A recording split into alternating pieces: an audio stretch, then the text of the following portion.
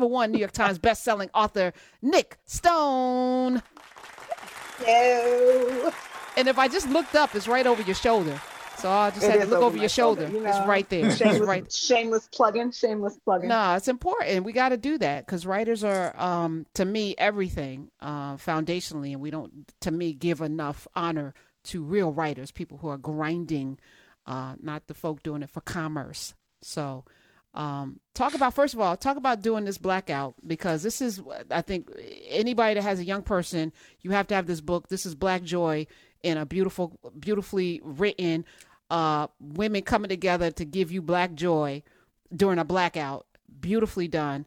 And writing, I talked with Angie and Ashley about writing with other people and handing it off. How hard was that? Because writing is such a singular, solitary space for most of us. Honestly, it wasn't hard at all. Like, it's one thing to have to hand it off to somebody you don't know, but all of us are friends, which was really helpful in this process. So we trusted each other's work. We knew we were all going to come with our A game, and we all do such different types of writing that it came together in a very cohesive way. And that book, I think, really helped us all last summer during the thick of the pandemic had just started and nobody had any idea what was going on. The death of George Floyd had just happened, and we needed to do something to help us get up out of the funk that we had all slipped into. So we wound up writing these love stories, stitching them together, and very, very happy with what came out of it. So what inspired this story that starts in a subway at 5:26 p.m.? What inspired it? So this whole book came together. It's the brainchild of Danielle Clayton. So she's the first name listed on the book. And she decided that we should all write a book of these interconnected stories. And she basically told each one of us where our story was going to take place and what romantic trope we were supposed to be covering. So I was on the subway, and my romantic trope was the secret crush. And honestly, I was really excited to have this confined space that I had to work within, because it really made me be a little bit more creative when it came to how I told the story. And it stretched me out a little bit, which was a lot of fun. The hardest part about writing that story was figuring out how one gets off of the subway if there's an emergency, because those instructions are not just plastered everywhere as you would assume. So yeah, I'm in Atlanta. I don't even know all that much about the New York subway system, but I know a whole lot now, including how to get off. I love it. This is great. So I hadn't gotten Blackout, but as I often do when I come on with Karen, I find something I need to order. So I just ordered it. But I've got sons who have read Dear Martin. So I wanted to ask a little bit about the trajectory from Dear Martin to First Pitch, and how you got to telling this story. So Dear Martin deals with some real life issues, and we can see a jumping off point. How do you get to telling the story of First Pitch? So Dear Martin was my debut novel. I have two sons myself. They are 5 and 9. The 5-year-old just tried to bust up in here, and my husband was like, my husband grabbed him by the collar. He's like, no, you can't go in there. Mommy's on an interview. But in 2012, I was pregnant with my first kid, and I just given birth when I found out about the death of Jordan Davis. So I was pregnant when Trayvon Martin was killed, and then when Jordan Davis was killed, my son was 5 months old. And there was something about now I have this little Black boy child that belongs to me, that I'm responsible for taking care of and ushering through the world in as safe a way as possible. And so I really wanted to explore what the cause of a Black boy losing his life over loud music. What are the structures in society that would make a person pull out a gun because a Black boy has his music turned up too loud? So that's what became Dear Martin. Because of Dear Martin, I had a lot of, so Dear Martin is aimed at 14, 7th grade up, I would say. Because of Dear Martin, though, I had a lot of elementary school teachers who would come to me and be like, we love the way that you discuss race and racism in Dear Martin, but I cannot read this book to my 3rd graders. is there something that you recommend instead? So I wound up writing a book called Clean Getaway. Now, Clean Getaway is also a book about race and racism, but it follows a young man named Scoob. He's 12. He's going on this road trip across the American South with his white grandmother. So my kids have a white grandma. My husband is biracial. Mother-in-law is very, very Russian, and it's a lot of fun. But she also was married to a Nigerian man in like the 1970s. So it's thinking about what life might have been like for them. Now they were in Russia. So like I'm thinking about life in the United States. And I used the idea of an interracial relationship in the 60s as a jumping off point to tell a story about race and racism focused on an 11-year-old. That book featured a young lady. The young man in that book, Scoob, had a crush on a young lady named Shanice. And Shanice is the protagonist of Fast Pitch. So Fast Pitch is basically a Sandlot retelling about a softball team of little Black girls. And in this book, she's trying to lead her all-Black softball team. This is the first of its kind, and it's like 2021, right? First of its kind ever in this particular league. She's trying to lead them to a league championship, really for the sake of making history. But as she's working to get her team there, she finds out that her great-grandfather, who was also a baseball player, was prevented from making history because of a crime that he allegedly committed. She finds out from the great-grandfather's little brother that he was set up. And so she sets out on this quest trying to find out the truth while also trying to lead her team to this championship. And it's really a book about family and legacy and how legacy and present reality can create some tension sometimes. So I'm really excited about it. And yeah, it's been a ride. I was thinking it was going to be, there was a TV show that got canceled, I think too soon. It was starring Kylie Burnberry. She played a pitcher in Major League Baseball. It was called Pitch. Pitcher, right. It was, and I love that show so much because she was, breaking barriers, and it was heating up, and then it got canceled, and I was like, ugh. And then we had the young lady in Little League, and I forgot her name, gosh, who went on, and she was starring in everything at that point. Go ahead, Smith, tell me in my ear. Do you know her name? All right, I think, all right. But she ended up, she wanted to play basketball, but she, was in the World Series, the Boys World Series, and was killing it. So I said, oh, Monet Davis. Thank you, Smith. So I was like, Fast Pitch is going to be something like that. But of course, Nick Stone is never going to do something that's going to be straight over the pit, over the plate. No. It's going to take you on a journey.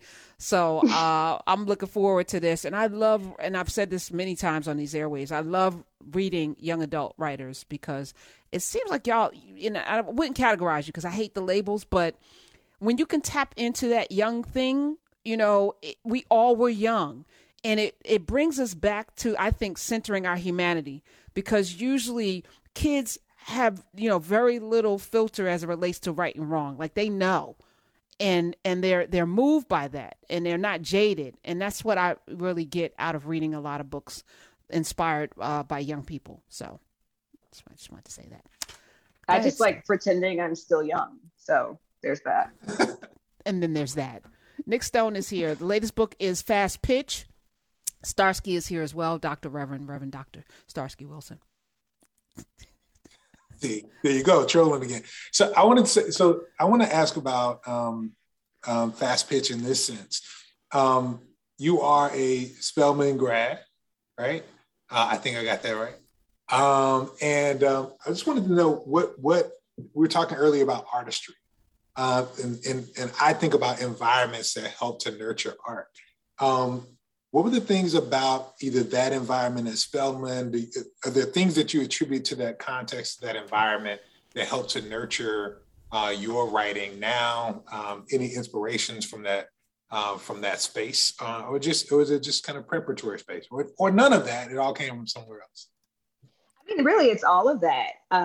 Spelman is where I figured out who I was, right? Like I've spent all of these years in these majority white spaces making do. And I think most of us who have spent time in majority white spaces, we do a really good job of like turning on the white girl voice and doing what you got to do to just get through the day without having to punch somebody. So going to a place like Spelman and realizing how much more diverse this all Black girl school was than my high school, like it was astonishing to me. And it was at Spelman that I realized that all of the lies that I believed about myself as a result of being in these majority white spaces were completely untrue. You mentioned Dear Martin earlier. There's a scene in Dear Martin where the main character has gotten into Yale, early decision, and there's a white boy in class who is just like butthurt about it because he got deferred. So they wind up having this conversation about affirmative action, but it turns out these two kids, the black boy and the white boy, they're literally equally qualified. But when the black boy tells the white boy what his ACT score was, and the white boy finds out that it was higher than the white boy's ACT score, the white boy's like, there's no way, like, nah. I literally pulled that from my life. Like my senior year of high school, I had a girl tell me there was no way I got a higher ACT score than she did. And having those kinds of messages, either directly or indirectly tossed at you for your entire life, like, I didn't even know that I could write fiction. It took me being surrounded by beauty and creativity and power and culture, a culture that I was told was like uncouth, like being surrounded by people who looked like me and who moved the way that I did naturally. It really helped me to see that, like, not only can Black people make art, Black people are art, and Black people kind of originated art. So coming to that realization is what helped me to see that, like, oh, no, all of this stuff that's inside of you, it needs to go out into the world because these people are confused about where art even came from, clearly. Yeah. What were some of the lies that you believed before you got to Spelman? It's a lot of inferiority, you know? Like there was okay, really great example. I never saw myself in books growing up, like ever. I grew up reading Judy Blume and Louis Sachar, and like I loved these books to the depth of my soul. I loved me some Encyclopedia Brown, though a white boy named Leroy was like, wait, really? I was a little confused about that. But I did love Encyclopedia Brown. I loved Mrs. Pigglewiggle. I loved all of these books. But when I hit about 7th grade and I realized that, like, wait, I'm not in them. Like the message that sends to a kid to never see yourself in a thing you're told you have to be able to do. Like reading and writing are things that we have to be able to do. So to never see yourself represented in those spaces, it's like, wait, does that mean I don't exist? Like, what is, like, I don't know what I can and can't do. Like, you don't see yourself falling in love or saving the day or having adventures. And so you kind of wonder if people like you are allowed to do those things. So getting to Spelman and like diving headfirst into Alice and Tony and Zora and like all of these, and even men, Langston and Ralph Ellison and oh gosh, Black Boy, Richard Wright, Baldwin, yeah. Richard Wright, like reading their work, I was like, oh snap, this is like a thing that I can do. So yeah, those messages, man, for kids are just. What was the book? So for me, same upbringing, love to read, but then I found Maya Angelou. I had to be about 12. And then it was like off to the races. Then it's like Gloria Naylor. Who else can I read? You know, it's like off to the races. What was the book where you were like, oh, okay. And I'm sure it wasn't at Spelman. I'm sure you had to read a book before Spelman. Literally the year before, I was 17. It was The Color Purple. Okay. Literally, I was 17. I had just graduated high school. And I mean, I matriculated through, I said, majority white spaces. And so the stuff we had to read was like The Great Gatsby and The Adventures of Huckleberry Finn and The Scarlet Letter and Womp Womp Womp, Dead White Men Everywhere. We didn't see books written by people like us. So I didn't know. And then also there's this weird sideways messaging that if it's not teachable, it's not good enough, right? So then you have this idea that like, oh, these books by these Black people, we don't learn them in school, so clearly they're not good literature. Like they're not considered literature, which is total BS. It took me though, picking up The Color Purple and not only seeing, that was my first book that I read that was epistolary, that was like written as these like journal entry letter type things. And it was also my first book that I saw any kind of queer representation on the page. So that book just mind blown open. And then I think the next thing I picked up was Toni Morrison's Song of Solomon. Oh, wow. Which again, and then you, of course, you just go into the rabbit hole then. So now young people, and I both envy and I'm sad for this generation, even though they're dope. This generation coming up is dope. These young people. But we were talking about music, which I know you overheard before we came in, and I'm concerned. I'm feeling very concerned that there aren't, the same that we have in literature. We're not really seeing, in my opinion, outside of her. There are a few people. Mm-hmm. But those for the ages, like, 100 years from now, we still going to be humming and singing those songs, What are your thoughts on that? Raising children now. I mean, look, I'll be honest with you. I'm not worried at all. And I say I'm not worried at all because, I'm 36 and the music I grew up listening, like I turned out okay, right? Like I hear a lot of like, wow, man, these kids are really going to be messed up listening to this music. I'm like, I was listening to Kilo Ali when I was in like 6th grade. Like he was rapping about some stuff, okay? Trina, Lil' Kim, I listened to all of them on repeat, and I am perfectly fine, friends. You can be ratchet and educated. Hold on, Nick Stone. Hold, pause. No, don't worry. But you were raised, so two things can be true. And I think that, those of us who are raised in certain environments, which a lot of folk who listen to Urban View y'all are products of that and are doing it right now. You can live these dual lives because we had to, right? But if this is your life and this is all you hear and see, you knew that there was something else. What you were listening to didn't represent the entirety of your existence or blackness because you clearly were living a different life. But what about the kids who are living it? I don't think that's true for the kids who are living it either. Think about it. Like this is like the age of information. Like you are exposed to stuff no matter what. Even if these are kids who don't have internet access at home, they got it at school. So they're seeing so much more than I even had access to with my little dial-up AOL. Y'all remember the little choo, like it makes a little sound when it dials stuff? Yep. Yes.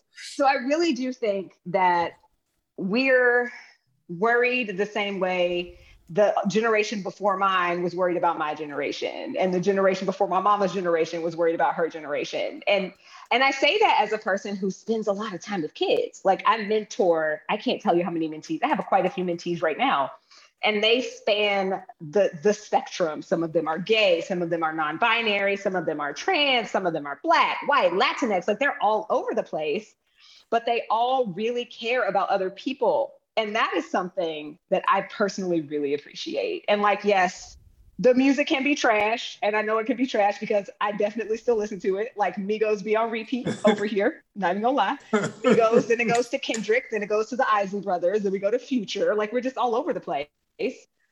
But music has always been a space for expression. And I think that that's okay. And I think it's going to continue to be a space for expression. But these kids, even the ones who are in very particular environments listening to this music, they do know that there's other stuff out there. Okay. All right. I trust you, Nick. And y'all can get nicked, NICCED. I don't know what that means, but I guess you could get it. You can get nicked if you want to. Nick Stone, best-selling author. The new book is Fast Pitch, but I think you should get all of the books that she has, that she's a part of, that she's doing some amazing things. You talked about, Danielle, Tiffany, Angie Thomas, of course, Ashley Woodford, Nicola Yoon, who collaborated with Blackout. I'm loving that there's so much more collaboration than when I was coming up. When I came up in an era where there could only be one person in a space, and then everybody else was like mad, or trying to get your space and then stab you in the back, which is why I'm so hyper cognitive.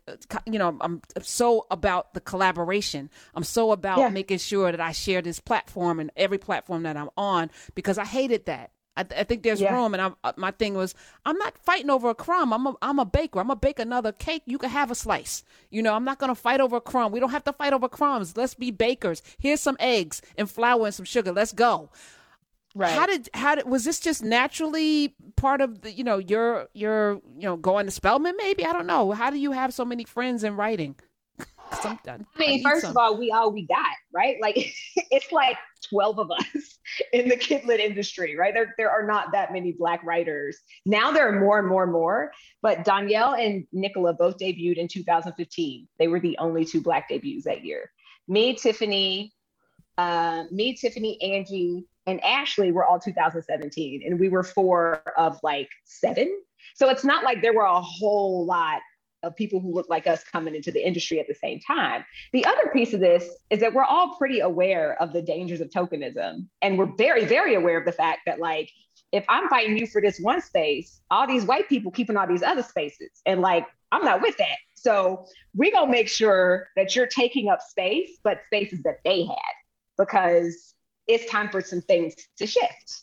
So that's how, and we come together like that too. You know, there is nothing but love and support amongst me and my homegirls. And it is a really great space to create from. I like could not be more thankful. Thus the cookout, y'all. That's the way that is supposed to look. That's right. Huh? Are you watching? Are you watching Big Brother? No, not right now. Okay, I'm under like 4 deadlines. I'm gonna catch up on it when I'm done, though. Okay. Oh, you do know what I'm talking about. All right. I do know what you're talking about. Yes. Nick Stone is here. I saw you did a project with Marvel as well. Like you doing a lot. Tell me about Shuri. Tell me about Shuri, who's probably gonna be the Black Panther. Y'all, she gonna be the Black Panther. My heart and soul. She my heart and soul. So the wild thing. And this is one of my favorite things to tell kids, right? The wild thing about these Shuri books. So the 3rd one comes out in January. And the coolest thing about these books is that Marvel came to me. So what I tell these kids is like, yo, just go out and do your best work. Like you never know what's going to happen as a result of you just doing your job, keeping your eyes on your paper and doing the thing that you're supposed to be doing. I went to see the first Black Panther movie in 2018, just like everybody else. And I remember leaving the theater with my partner and being like, babe, I got to figure out some way that I can write books about that Shuri character because she is everything. And literally 8 months later, I got an email asking me if I wanted to do it. And it is such a dope world to create in. Like this is my other saving grace during the pandemic was that I got to live in Wakanda for like 6 months, like in my imagination. Like I'm in there building out the Jabari lands because nobody had ever actually seen them. So like they've never been seen on screen besides that ice palace, like the ice throne room. Right. And then showing up with Winston barking. Exactly. But the actual Jabari lands had never been pictured anywhere. So I got to build them like in a book. I got to build out what they look like. And like, come on, man, like there's nothing like that. So it is, I am having a blast to say the very least. Yeah. You're under 4 deadlines. You're writing projects that we're all going to see. We're excited about that. A lot of artists I know have like the going thing that they're working on that nobody's asked for, but it's the thing that they have to do. What's the project that you got to do that nobody's asking for and you're dreaming about it right now? It is literally the opposite of everything that I'm like used to doing and everything that people associate me with. It's an adult thriller that's basically like Girl on the Train meets P-Valley. So It's a thriller about, it's a murder mystery about strippers. Wow. Oh, is that the Atlanta? I was like, what you know about that, Nick? Oh, girl, I live down the street from Onyx. Okay. Oh. Hey. Okay. Oh. Hilarious. No, literally, like Onyx is 5 minutes from my house. I could probably walk there. All right. This is so much fun. I am so proud. That's First great. of all, let me just tell you how proud I am. And I'm grateful to be in the space that I am, to be able to know that this is existing, that it's possible. All of these things are possible. And I love that you're taking up space wherever you are, because it's all our space. We shouldn't be confined to this little ghetto of the little black lit section. We shouldn't be confined to anything. How about that? How about we're too big for that? Absolutely. I love it. I completely agree. Since we built it all anyway, but we're not going to go there. Yeah, we should go there. I mean, it's fine. It's reclaiming our time and our mind. All of that we need to reclaim. And our space as well. Yes. I need y'all to get Blackout because it's dope and Nick is in it. I need you to get Fast Pitch because it's amazing. I need you to get all of the Shuri books. The next one comes out in January. I need you to get Dear Martin because it's just all of that. And I need you to follow Get Nicked on the Twitter. Hopefully she'll follow me back. I don't know. Nick, you need to follow me. Stop playing. Look, I don't ever be on Twitter. I'm an Instagram girl. So I will go on Twitter just to follow me. That's it. Because people are atting you. So just do it today so you can respond to the people that are atting you. And on Instagram, it's Get Nicked as well? No, I'm at Nick Stone. Oh, you got your whole name. NIC Stone. And that's short for what her real name is. But I appreciate you being here. Thanks for coming back. You got an open seat at our table.